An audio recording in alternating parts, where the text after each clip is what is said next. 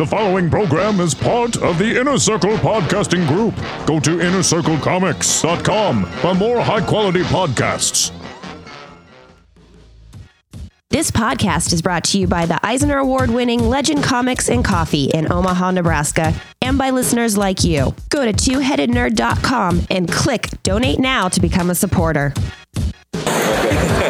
Hi, this is Michael Morisi, the writer of Roach Limit and Burning Fields, and you're listening to The Two-Headed Nerd with Joe and Matt. Break it down like this. Broadcasting from the Ziggurat at Omaha, deep below the metro area. Back at home, babies. It's my pleasure to welcome you to THN episode 211, where we're talking comics and nerd news for the week of Wednesday, June 3rd. My name is Matt Baum. That's at Matt Baumstein on the Twitter. And when I'm not stepping down a mere 4 days after being voted in for my 14th term as the president of the Alien Legion fan club in the wake of an ongoing corruption investigation. Is that another FIFA joke? That's another FIFA joke. I'm writing the comic speculator blog for WordPoint.com. And I'm Joe Patrick. That's at Joe Patrick116 on the Twitter. And when I'm not deftly sidestepping Matt's jokes that make me look like a terrible transphobe. We have slept with way too many transgender people to be transphobic. I'm the manager of Legend Comics and Coffee in Omaha, Nebraska. It makes you look confused. I'm not confused. I understand. I honestly did not get it at first. I looked and I was like, oh, great, another Kardashian. He did his job too well. This week, you'll hear our reviews of Airboy #1 and Midnighter #1. After that, we'll review 10 more of this week's comics faster than the Millennium Falcon can make the Kessel Run with a divorce lawyer and chase during the ludicrous speed round. Spoilers! Then, we'll visit the THN Sanctum Sanctorum, where Joe and I are having a little dinner party catered by some of our favorite celebrity chimp chefs. And, of course, discussing 2 of next week's comics. And finally, we step back into the comic studio when we interview Michael Morisi, and that is how he says his name, and Cullen Bunn. I always just call him Michael Morrissey. Yeah, I did too, at last week's Omaha Comic Con. But before Sarah Palin starts defending child murderers, let's all agree we are done talking about the Duggars and their 19 doomed children until such time as the kids start their own Manson-esque murder cult. And then we'll talk about this week's Big News! Marvel has finally started to reveal what form the Marvel Universe will take following Secret Wars in the fall. The publisher has announced a line-wide relaunch this October that they're calling All New, All Different Marvel. The House of Ideas will roll out 50 to 60 titles, each starting with a new #1 over the course of 4 months. Each of those titles will pick up 8 months after the conclusion of Secret Wars, not at all confusing, presumably in a reformed Marvel Universe. 2 promo images were released offering a couple of interesting glimpses at unexpected characters, such as Citizen V from the Thunderbolts. That had to make your nipples hard. I was so excited to see him. A resurrected Karnak, who I did not know was brought back a long time ago. Well, sort of. In Inhuman, right? Kind of. Okay. I don't want to ruin anything for anybody. That's fine. And Marvel confirmed that it's Karnak. Okay. And I'm happy that it's a real Karnak. Yeah.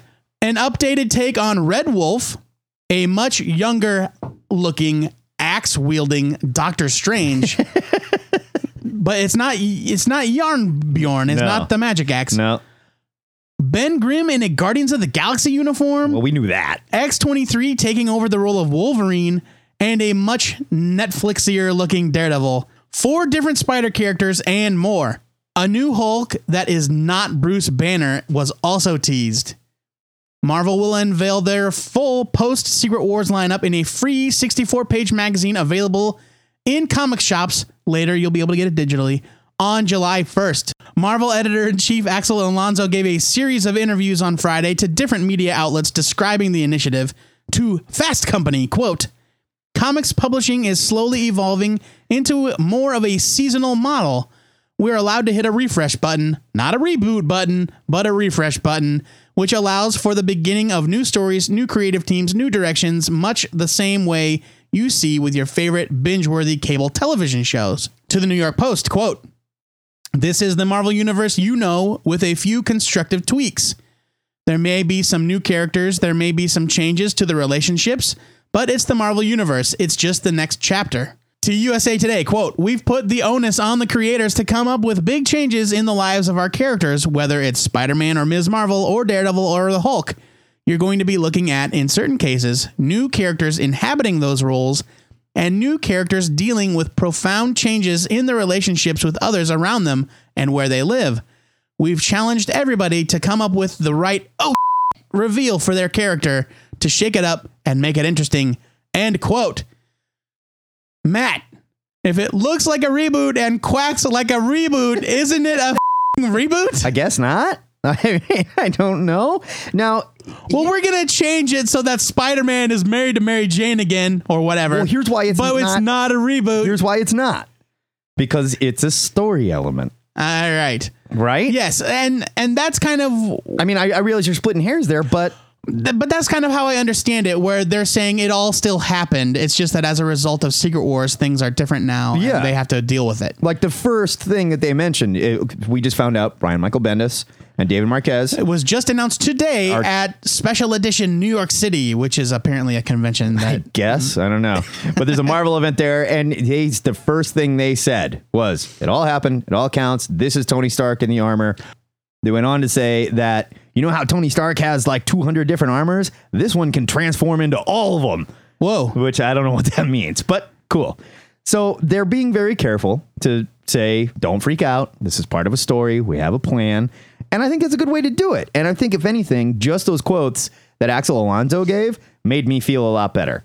And perhaps had DC handled something like this with the New 52, we would have felt better about that. Now, that's not to say the execution would have been better, but our heads wouldn't have spun all the way around. I don't know. Turned purple and exploded. I mean, Marvel is trying so hard to convince people that they are not rebooting. We're not rebooting, you guys. It's okay. It's okay. And yet here we're going to get all of this crazy different stuff. But it's just, again, time will tell to see how it plays out. I'm not saying that I'm up in arms about it or anything. Yeah. I think it looks very exciting. Yes. But if you recall, we were all pretty excited about the New 52 too. That's true. But I'd also say, and I know we come off as Marvel apologists every time we do this, I really like the Netflix metaphor that he made. And if they can carry that through into the Marvel U, I think it could be a whole lot of fun. You know, Tom Brevoort did an interview with Newsarama yesterday about the idea of kind of letting go of the old way of marking things with really high numbers and keeping it going for years and years and years and years. And that's coming from an old fan. Like, that dude is an old school comic book fan, but he's also an editor whose job it is to foster these characters into the future. And he understands the business. And he understands the changing market. And he just laid down some real talk where he said, look, issue numbers, as much fun as they can be to old collectors, they're a construct of the comics industry. Yeah, they're virtually meaningless. So that they could get away with doing that instead of putting dates on the books like the newsstand, like magazines did back then. Right. They don't really mean anything. No, and honestly, I've let go of it. And he said, I know it makes it harder for collectors. I know it makes it harder for retailers to know how to file this stuff. Sorry. Yeah. I mean, and that is the most frank explanation for the constant reboots and renumberings that I've ever heard from anybody working at one of these companies. Yeah, I mean, where the guy just came out and said it. He said, that's look, the man, real talk. It is how it is. I'm sorry. That's the world we live in now. Honestly, we have to address old jerks like you and I that get all freaked out about this and say, hey, we're not marketing to the 60 to 100,000 people that buy comics on the regular. We're marketing to everyone now. Right. And I get that. If we don't want our hobby to go away, they got to do it. Right. And the reality is that you're going to catch a lot more people with a number 1 or even a number 5 or a number 10 than you are with a number 650. It's true. You'll attract more flies with a number 1 than you will with a 642. In Hollywood news, 1 million moms has organized a boycott. 11,000 moms, which is the reality. Yeah, it's not actually a million.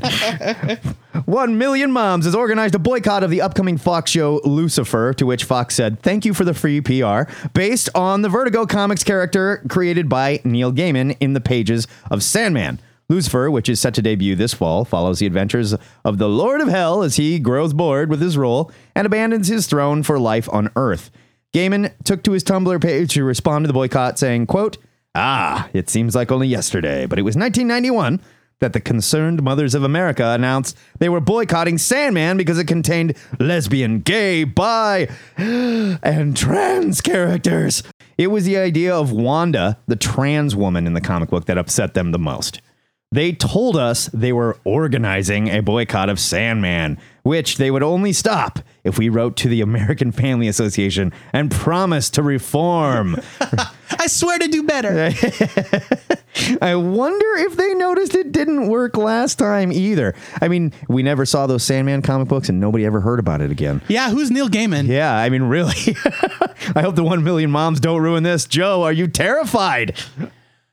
Man, gosh, the idea that there are 1 million moms or even 10,000 moms out there trying to police what I can and cannot watch or read or listen to or hear or think about. Thank the Lord. I mean, really, what would we do without them? If only, yes, if only I had more of this kind of influence in my life, I'd be a much more well-adjusted individual. Truly.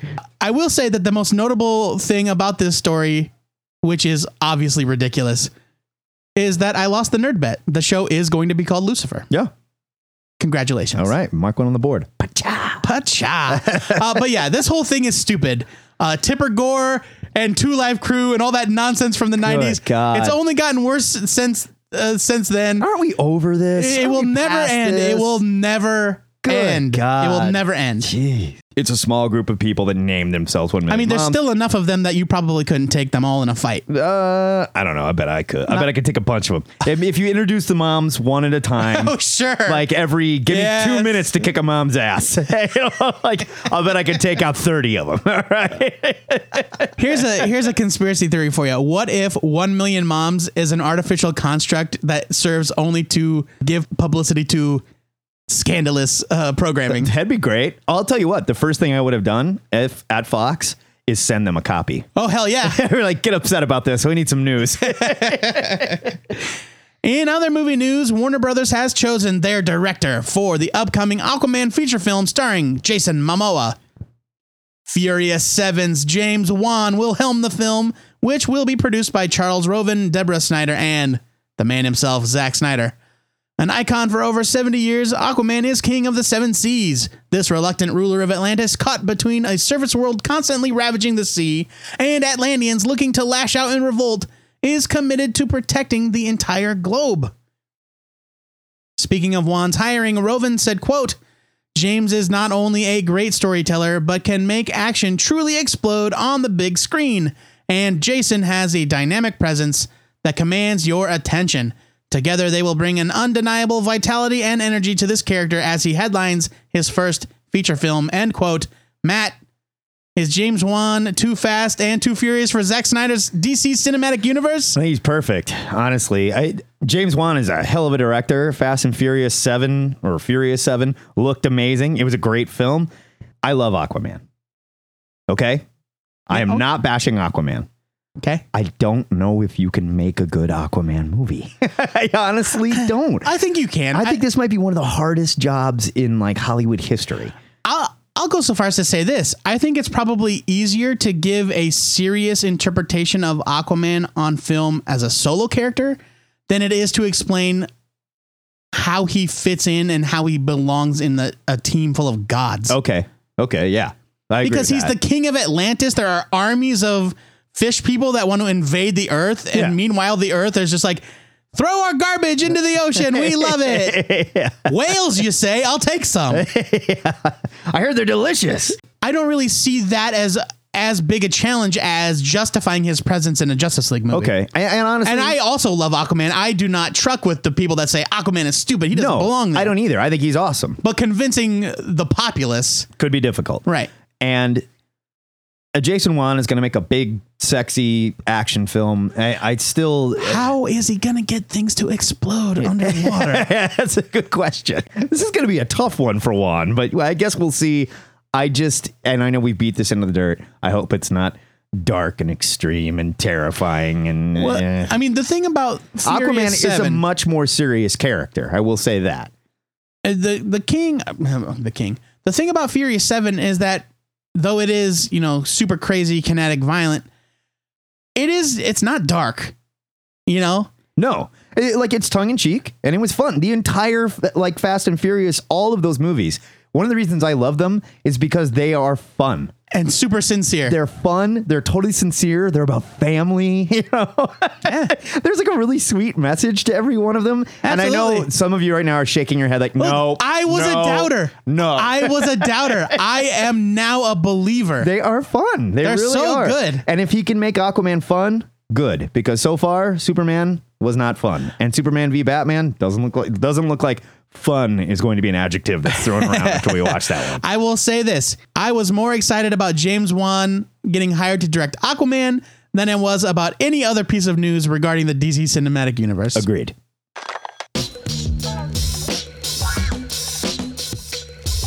That is the big news for this week. If you'd like to discuss these stories or everything we missed, hit us up on the THN forums, where Joe and I have storyboarded out some underwater car chase scenes, and I'm going to be real honest, they just don't work. They don't work at all. Back to the drawing board. Every Sunday, Drenched and Delirious director Joe Patrick posts the question of the week in the THN forums. It's my Aquaman fan film. Joe, what are we asking the listeners this week? This week's... For the record, it was fun. Thank you. Thank you. It was fun. It wasn't good, but it was fun. Thank you. This week's question, once again, comes from Black Scorpion the 3. That guy's going for the Goocher. He's the hardest working man in the THN forums. Today is D-Day. That's right. We are recording on D-Day. Right now is June 6th. Maybe it's time to revisit fighting the Nazis. When I was a kid, I thought it was D-Day. Today is the day. What's your favorite Nazi fighting tale in comics? Cool. Everybody hates them Ratsies. I'll tell you what. Yeah, it's a hard one. I like it. I'm into it. You have until 5 p.m. this coming Friday, June 12th, to get us your answer. You can call, leave a message using Skype. The Skype panel's two-headed nerd, all one word. I also like that he did not deftly force us to glorify Nazis and say, who's your favorite Nazi in comics? Right. Oh, I just love this Nazi. Although Baron Strucker is my favorite Nazi. I mean, some of these guys like Red Skull and Baron Zemo, I think they grow out of the whole Nazi thing. I don't know. They're still like pretty hardcore racist. I feel like it's more about them wanting to being in charge of the master race, not necessarily hitting on a specific group of people. Let's just analyze that sentence. Them wanting to run the master race. I know. Okay. There's really no way around it. They're not so bad when you get right down to it. I mean, come on. You can also, for the love of God, please get me out of this. Call the Ziggurat hotline, 402 Joe Patrick, Nazi sympathizer. 819-4894. Or you can send an MP3 to twoheadednerd@gmail.com. Please keep it under 2 minutes. And if you need more time than that, feel free to write to your heart's content on the Question of the Week section of the THN forums. Then tune in every week to hear you and your fellow listeners on the THN Answer of the Week podcast. Thursdays, brand new day, to hear you and your fellow listeners on the THN Answer of the Week podcast. We did the math and realized we do it Thursdays. We get 3 days for each show to be out there. Yeah. Genius. You know, we're professionals.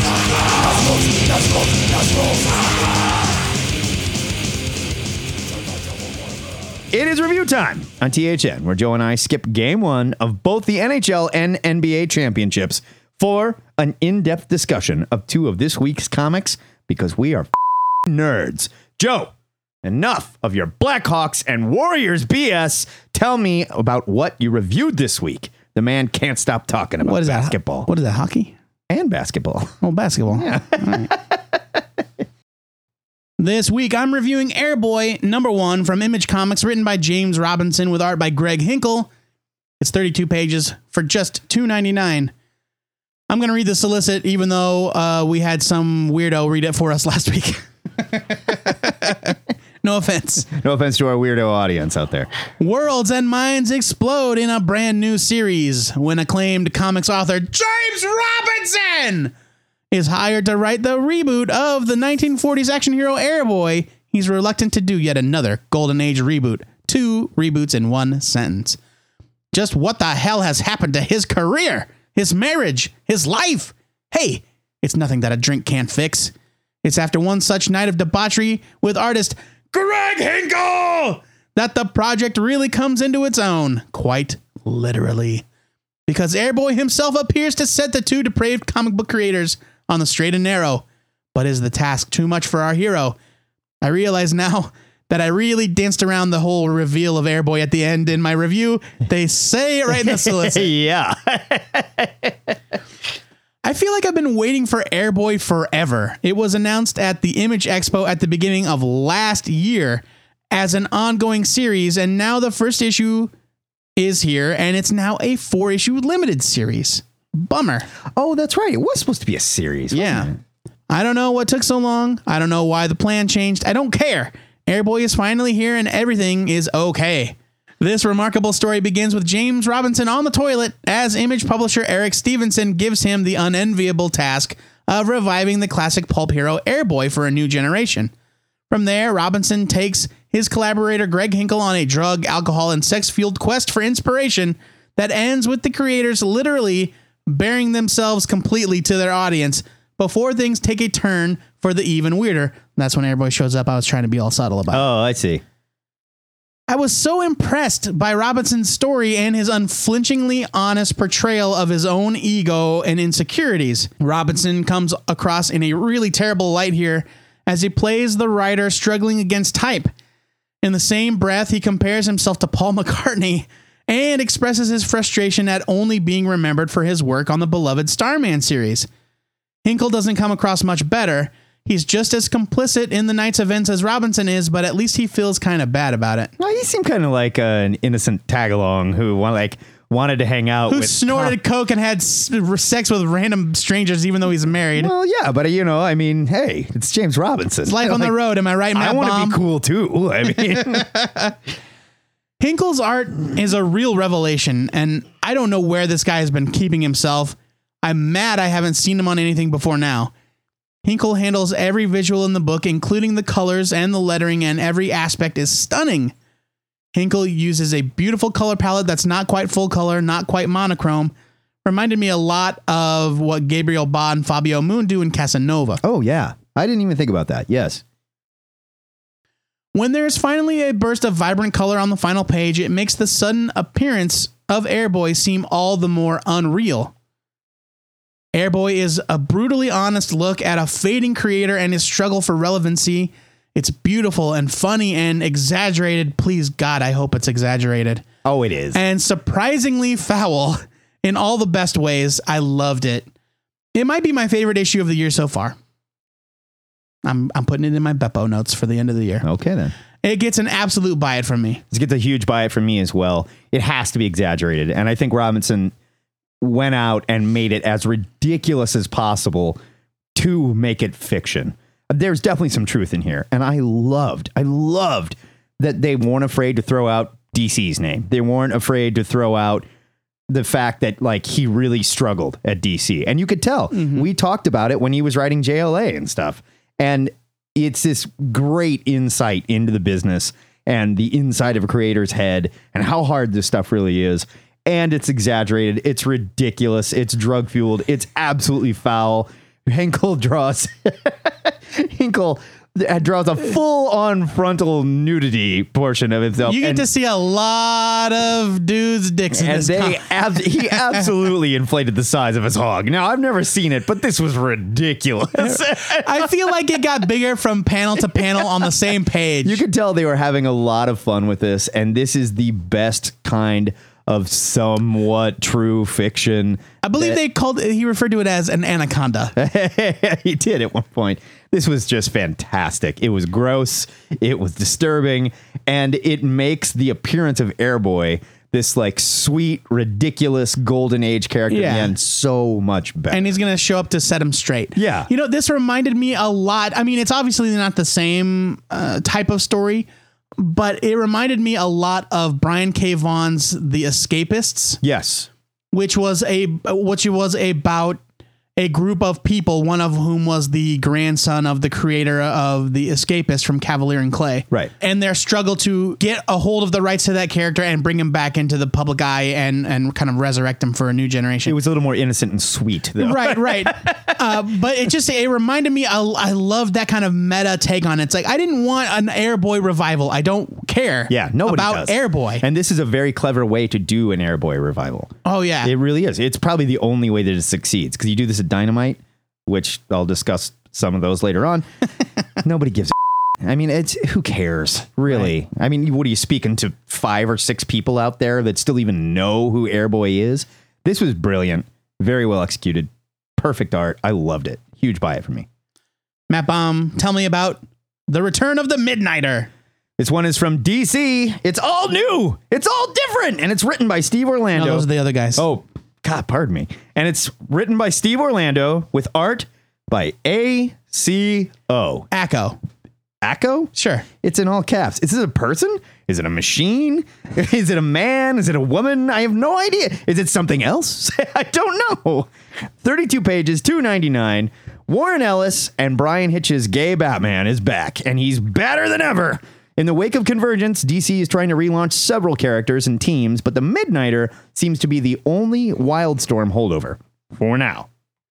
The Midnighter has seen plenty... I'm sure Backlash is coming back anytime now. Oh, we can only hope. The Midnighter has seen plenty of action in several different reboots of both the Wildstorm U and the DCU, but each time the creative teams on the book seemed unable to capture the lightning in a bottle that Warren Ellis pumped into his superhuman Batman analog. I remember when he had that huge spike on his chin? Please, let's not talk about it. Here, Orlando drops us into the Midnighter's life without any explanation, and we don't need it.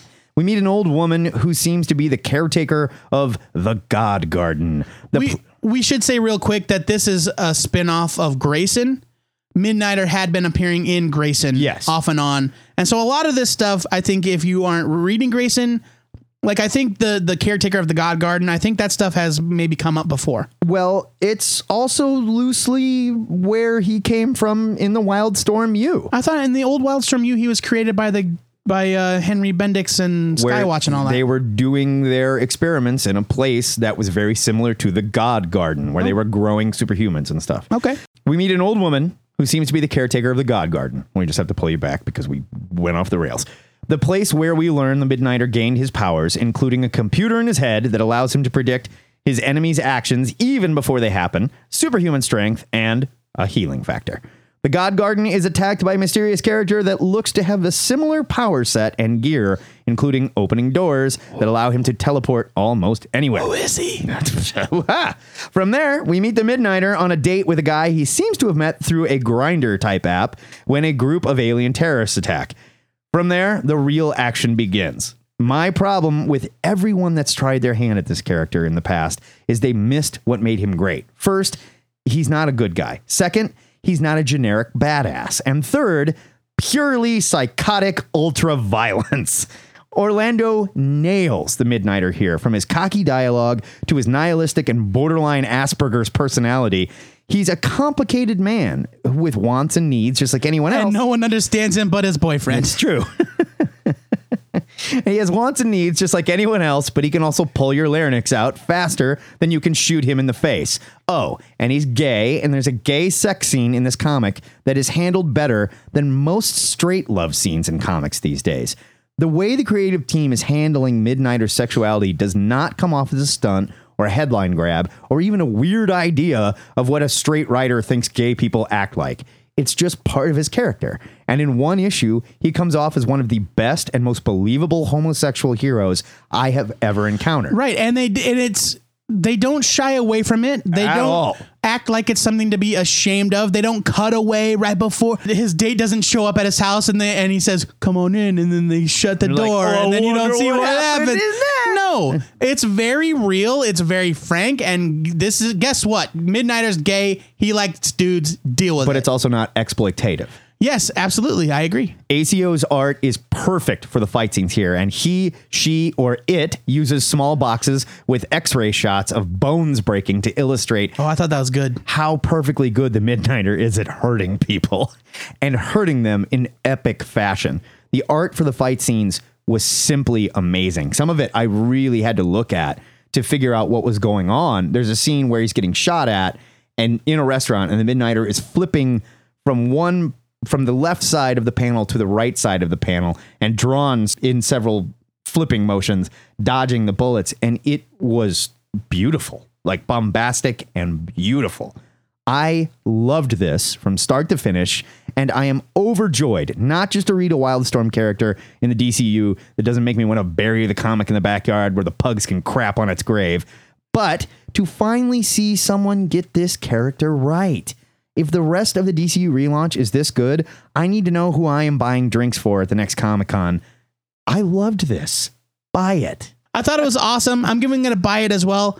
Akko's art is amazing. What the hell is Akko? I don't know. Who is this I'm person? Sure it's a person. If you go to Comic Book Database, no information. Nothing. Hey, I wonder if Akko is related to FCO. If not, we need to get them into a ring and let them fight it out. FCO Placenta or whatever. Placentia, yeah. But I love the way Akko breaks up his panels. It was cool. Just the layouts on this book are stunning. Yeah. It's a huge buy it. I really enjoyed it. And kudos to DC for kicking off this relaunch on a real positive note. Absolutely. So that is a double buy it for Airboy and a double buy it for the Midnighter, #1. As always, we want to know what you chemically dependent creators and gay killing machines thought of these comics. So, have another shot and collapse our skulls with your opinions over at the THN forums. You can find them by clicking the forum button at twoheadednerd.com. Living after midnight, rocking to the dawn. We all know that the Millennium Falcon was the only ship to make the Kessel Run in less than 12 parsecs. But what you might not know is that a parsec is a measure of distance and not time or speed. So that sentence is effectively nonsense. To be fair, if he's able to shave distance off, then that is still impressive. That's not an argument, no. But when somebody asks you, is your ship fast? And you say, I know a lot of great shortcuts. That's not the same thing. Regardless, Matt and I have found ourselves in a spot of trouble with our wives when 2 of our previous wives showed up out of nowhere, f***ing up our entire backstory. I didn't even know this was part of my continuity. Me neither. I've been rebooted so many times, though. Who can keep track? So join us as we jump on our own ship, the Millennium Chicken. It's not quite as impressive. No. And make the Kessel Run in less than 10 parsecs with 4 of our wives and 4 different divorce lawyers in chase while we review 10 more of this week's new comics during the Ludicrous Speed Round. Ludicrous speed, go! Bizarro, #1 from DC. Do we need a solo Bizarro comic? Probably not. No. Is the reverse talk that no one can keep consistent really annoying? Absolutely. Is this comic hilarious with great art? Yeah, it actually was. It was. Bizarro and Jimmy Olsen take a road trip across country for reasons that are completely unimportant. This was great. An unexpected treat, kicking off the first week of the Sublime 49. Buy it. They owe us money for that, by the way. Yeah. Pay up, DC. Yep. That wasn't a gift. No, we handed you that. The Omega Men, #1 from DC. June is here and the DCU has converged, leaving us with a bunch of new titles, including this one, which is a soft relaunch of the Starjammers. Pardon me, I meant the Omega Men. DC's Space Pirates are softly rebooted here with a couple of new members, but Tigor is still there along with Brute, and I can't wait for the Groot-Brute crossover. This is a perfectly fun space scoundrel adventure with badass art by Barnaby Bagenda. I love it. I love that name. I am thrilled to see the Omega Men kicking ass again. That is 2 for 2, DC. 3 for 3. 3 for 3, DC. Buy it. Archie 666 from Archie Comics. In hindsight, they probably should have held on to 667. In anticipation of the edgy reboot coming from Mark Waid and Fifi Stapes, We're not doing that. it's time to say goodbye to the classic version of the Riverdale gang. I know it's silly. I know most people don't care about this, and that's why we're getting a big shakeup, but I have to confess, by the end, when everyone rallied around to support Archie after spending the entire issue talking about how much trouble he was, I got a little choked up. Oh, As great as what's coming will probably be, I will miss these guys. I'm giving it a buy. this was not the Archie It's 666 I was hoping for at all. It's not, no. No devil, no hellfire. It's just an none issue that. of Archie. Justice Inc., The Avenger, #1 from Dynamite. Get this. The comic book archaeologists at Dynamite unearthed a character that existed for 4 years, from 1939 to 1942, in a pulp magazine. I hope these guys are paid well. The Avenger was a millionaire who made his money the old-fashioned way, through adventuring. But when his wife and child were killed in an airplane crash, his skin and hair turned white, and his face became malleable like clay, enabling him to sculpt... I'm not making this up, by the way. Enabling him to sculpt his face to look like almost any man. But he is still white. Thanks, Wikipedia. White like an albino. Yeah, and when I say white, I mean like Chalk white. What is a sheet? Here, Mark Waid takes a shot at this Golden Age crime Really? buster. It was Mark Waid? It was Mark Waid, and does so with long-winded narration and even longer dialogue balloons that left me bored. The art was fine, but really, who cares? And who asked for this? I'm not even going to say who needs this. Skim it. Groot, number 1 from Marvel.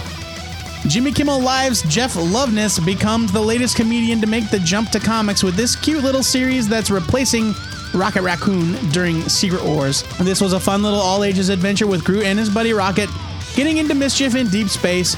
Great cartooning by Brian Kessinger.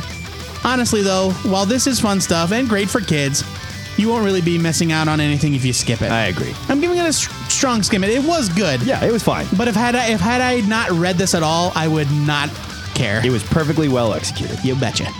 Broken World, number 1 from Boom. 5 Ghost writer Frank J. Barberi brings us the story of the end of the world as we know it. The world government is picking and choosing people to board giant space arcs in the shadow of a civilization-killing asteroid on a collision course with Earth.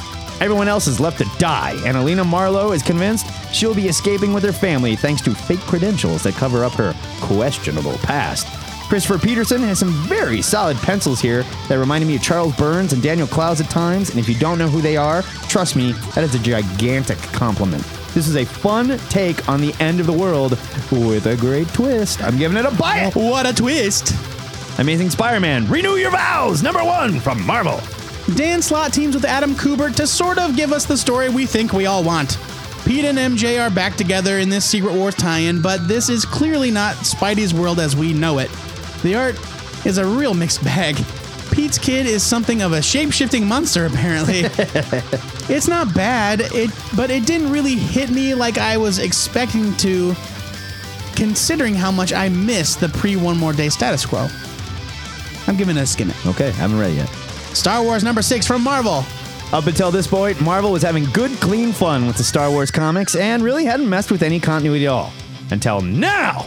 There is a major burp in Han Solo's past that we have never encountered. I gotta say, I really liked it, and I can't wait to see how Princess Leia deals with this predicament. Amazing art by John Cassaday, who draws the best Luke Skywalker versus Boba Fett fight you never thought you'd see. I'm sorry, Dark Horse, but Marvel is kicking your ass in the Star Wars department, and they are not afraid to mess up, apparently. Buy it. How long can they sustain it, though? I don't know. We'll see. Yeah. Non-player, number 2 from Image. What? I know. Nate Simpson's epic sci-fi fantasy comic is back after a 4-year hiatus. You may recall that we reviewed issue 1 of this comic on, let's say it was episode like 8 or 10 of Two-Headed Nerd. Yeah, it was way back there. It was April of 2011. Don't go back and listen to that show. It's not terrible. Please don't. Was it worth the wait? That's up for you to decide, but I loved it. We learn a lot more about how the world looks and works outside the confines of the Warriors of Jarvath, which is the game that everybody's plugged into. World of Warcraft. Yeah. And we begin to get a glimpse of why things are going wrong inside the game world. Pick up the reprint of number 1 if you missed it, and buy this too. I don't care. His art's very pretty. I don't care. It was great. Too long for me to care. Green Arrow 41 from DC. Green Arrow doesn't get a new number 1, but the series does get a new creative team with writer Ben Percy and artist Patrick Zurcher taking over. Ollie is in Seattle. Why? I have no idea. But he's investigating the deaths of several black men by what seems to be a ghostly figure. I don't care for the arrowification of this title or the de-aged Oliver Queen, but this was not poorly written. Ben Percy seems to have come out of nowhere, but he does a solid job here, and I love Patrick Zurcher. This was certainly better than the GA comics I read post-Flashpoint, but call me an angry old bastard if you will, it's just not as compelling to me as the Green Arrow that I loved. I'm giving it a skim it. That's fair.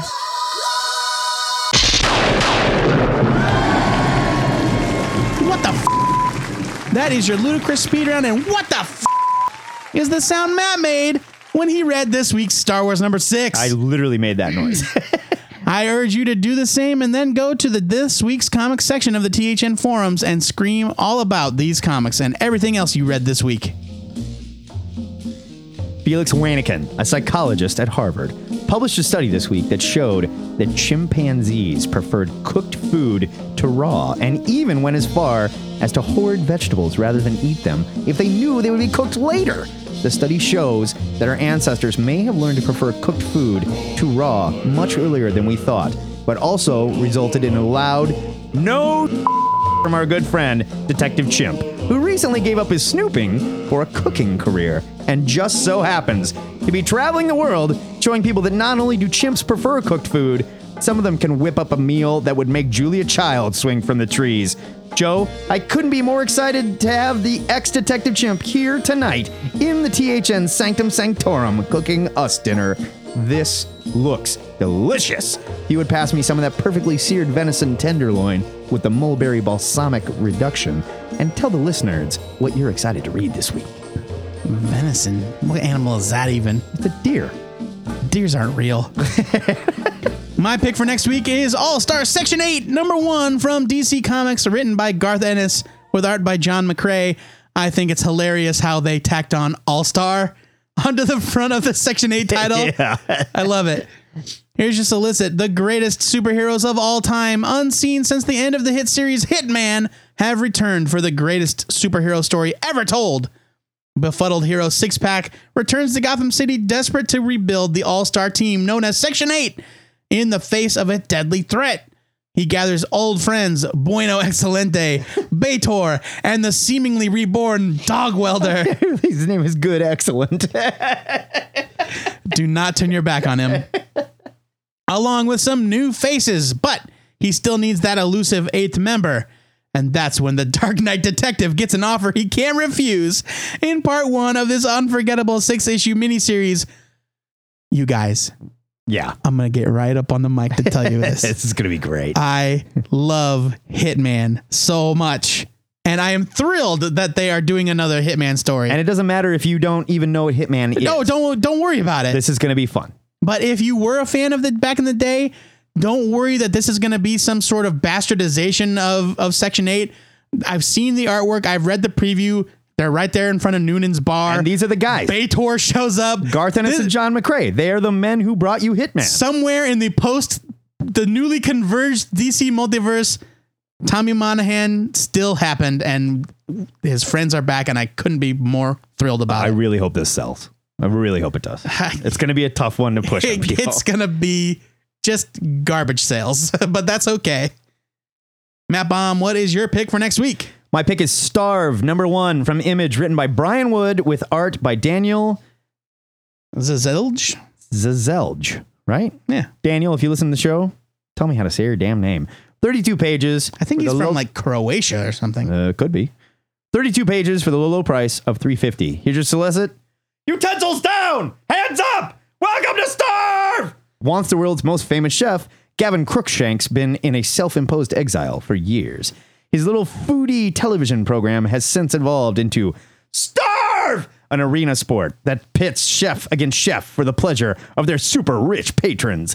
It's a stain on a once noble profession, and Chef Gavin is ready to go to war to stop it. 2 things stand in his way. His arch rival, Roman Algiers, another great name, and his adult daughter, Angie, who probably just wants her dad back and acting normal. Brian Wood is so good at this weird universe building type stuff. I love that he's bringing food into comics and celebrity chefs. This is going to be fun. Love Daniel Zazelj's art. Yeah. I can't say it. Love his art though. I do too. I think it's going to be a great time. But you know what? There's this disconnect for me because the style of Zazelj's art and the cover image where the dude is like cutting his own mouth with the knife, it makes it look like this is some sort of terrifying horror comic. Sort of, yes. But that is not what I just heard from you. Yeah, I think it's going to be more like a wacky sort of takedown of weird celebrity food television. Awesome. That's my guess. The THN trade of the week is Absolute Transmetropolitan Volume 1 hardcover from Vertigo, written by Warren Ellis with art by Derek Robertson. Here's the solicit.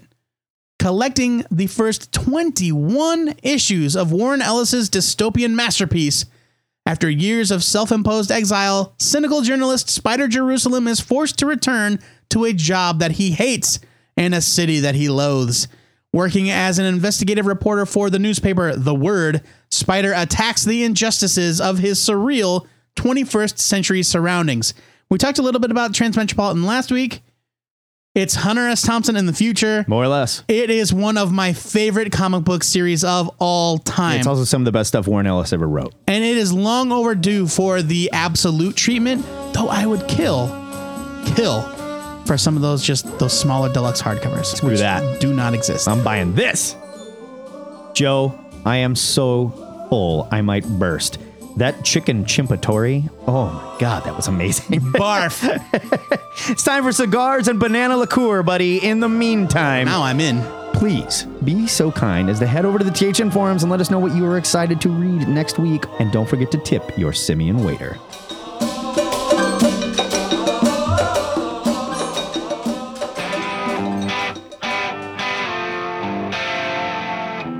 As you may remember, Matt and I recorded live at the first annual Comic-Con last week. I can say first annual because they confirmed the second year is a go. Okay, well, still, it'll be the second annual. And Whatever, jerk! you don't say first annual. Whatever. And of course, we received huge accolades from attendees, exhibitors, and celebrity guests alike. Now it's our pleasure to bring you the interviews we conducted with some of the up-and-coming creators that attended the convention. I have somehow convinced Cullen Bunn, that's right, comic book writer Cullen Bunn, to come and sit with me and talk for a little bit against his best interests. Cullen, how are we today? I'm good. It was the money you offered.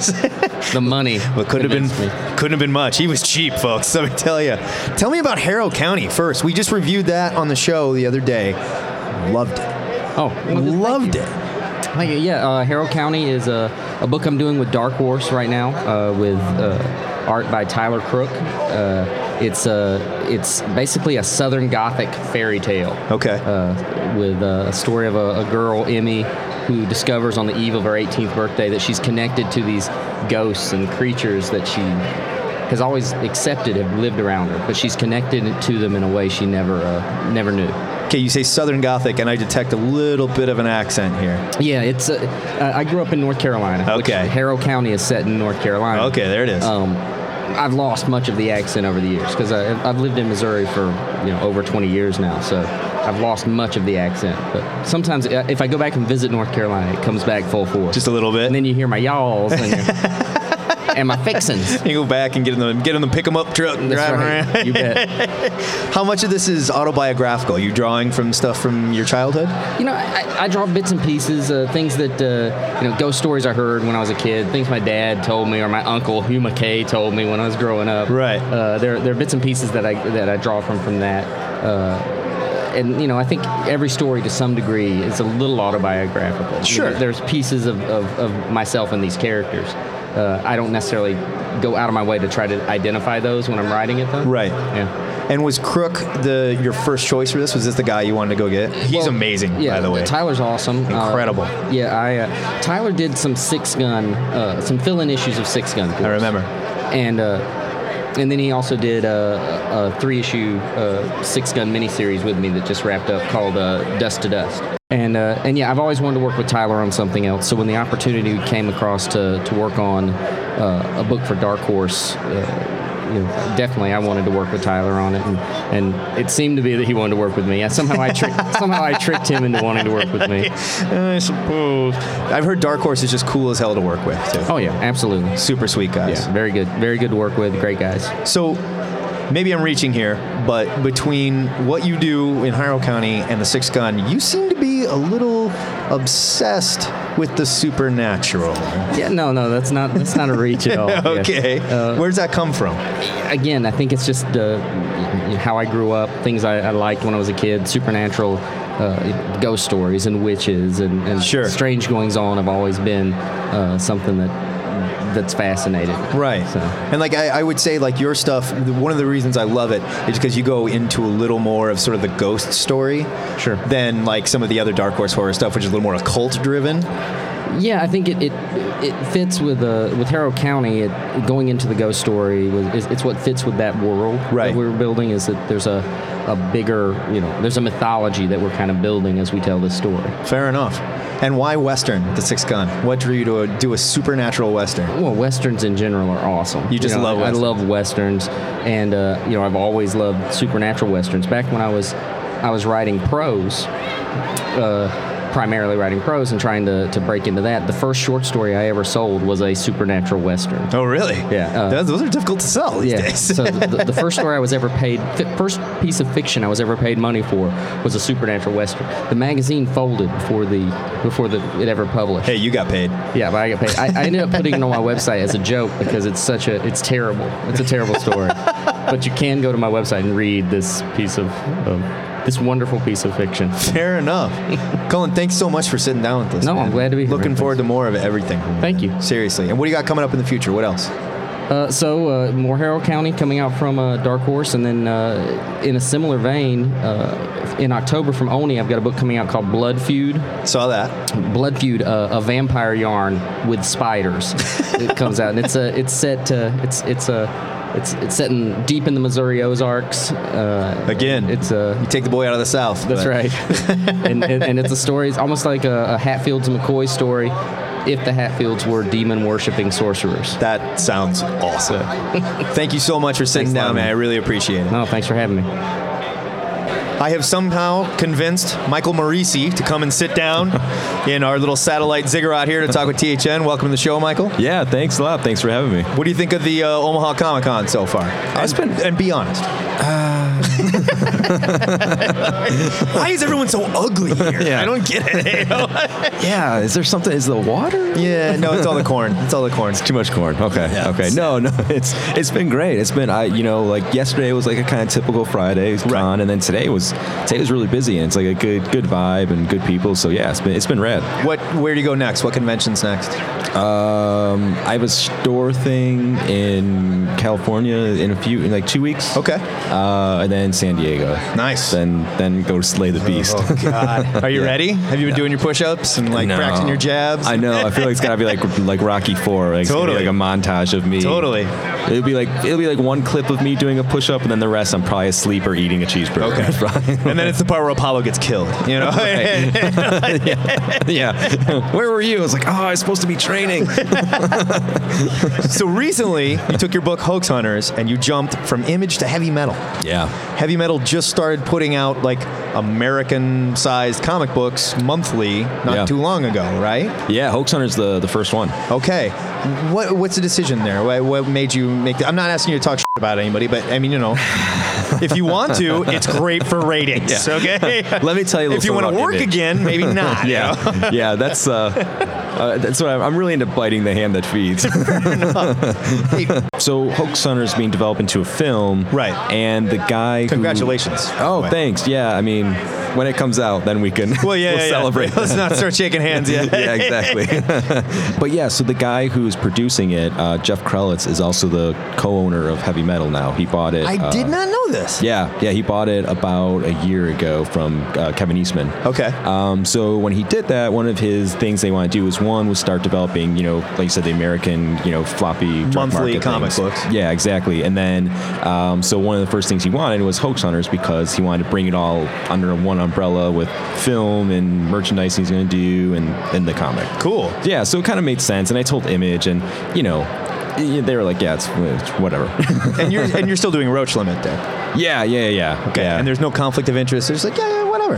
No, it's cool because Eric Stevenson, the publisher, is he's an understanding guy. He totally understood it. And other books for different reasons have had to go. Fear Agent was there, and Fear Agent went to Dark Horse, and just sometimes there's just kind of business decisions that drive that. And he's so supportive of creators and what you're doing that he gets it. I mean, I don't think he's totally would be like let anything happen, right?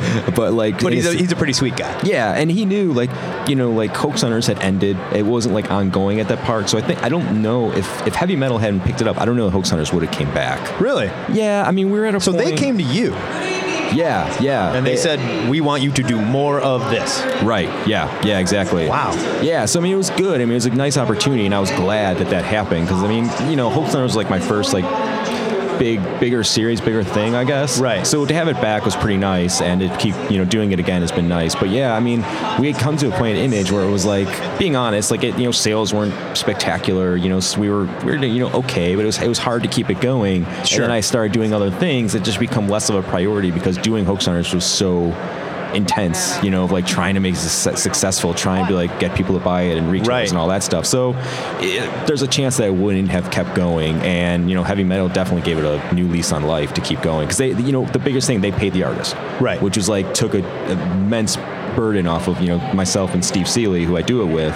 Like that took that off our plate. So it was like, okay, we can continue to do this and under those circumstances. All right, let me ask you, and I'm not talking down or anything, but like with the level that you're at right now, it's easy for someone like Joe and I to look at me like, he's pretty successful. He's got a film coming out. So are you making a living doing this? Just about. It's weird because I think I have a different threshold because like I live in Chicago, so it's super expensive. Yeah. I like to make things like really difficult for myself. Yeah, you're doing good. What hood are you in? I'm in this area called Bowmanville. Oh yeah, no, you're making very difficult. Yeah, yeah, thanks. Yeah, but it's a hip place to be, buddy. I'll give you that. Yeah, it's really. I mean, I walk out the door with a little, bounce in my step, and sure. But then I remember who I am and what. Like, oh yeah, I'm poor. Yeah. Oh yeah. Oh God, money. People care about that. So tell us a little about Roach Limit. What's coming up? So we're in the second issue of the second volume is coming out June 10th, I believe, if that's a Wednesday. Sounds good. Yeah, yeah. Somewhere in that ballpark. So that's coming out, and then we're almost done with issue 3, and then this volume is going to be 5 issues. Then we do the third volume, and then that's it. Then we're done. So this is a finite story. Yeah. Okay. Yeah, 15 issues. Yeah, which is kind of like one of those things. Like, when it came out, I was like touting the trilogy thing. I was like, yeah, it's gonna be this trilogy. Blah blah blah. I kept talking about that, and then when it came out, it did a lot better than I anticipated, and I was like, this could totally be an ongoing. And I shouldn't have ran my mouth. Still could. No, there's no rules on that crap. You can do it. It's yours. I made a promise to the internet. It's not like I'm going to be like, oh, you know what I'm going to do? Welcome to Matt's Roach Limit fan fiction. So do you feel better writing finite stories than you do an ongoing? Are you afraid of the ongoing, or like? A little. What, are you scared? Are you calling me out now? Like, yeah. Where's your ongoing? Where is it? Why does it happen? No, a little bit, because it's like, especially with Image. Like, Image is like, it's so dependent on sales and like keeping a book alive. Right. At like, depending on the weight you're boxing. Like, if you're like Remender, like you can go and do whatever you want. Sure. Well, you got a name. You got a name, so. Exactly. Yeah. So it would be a lot more challenging for me, and I think story-wise is also challenging. I think I have like pretty specific things I try to do, which just makes it difficult because then I have to keep coming up with more ideas. Right. Fair enough.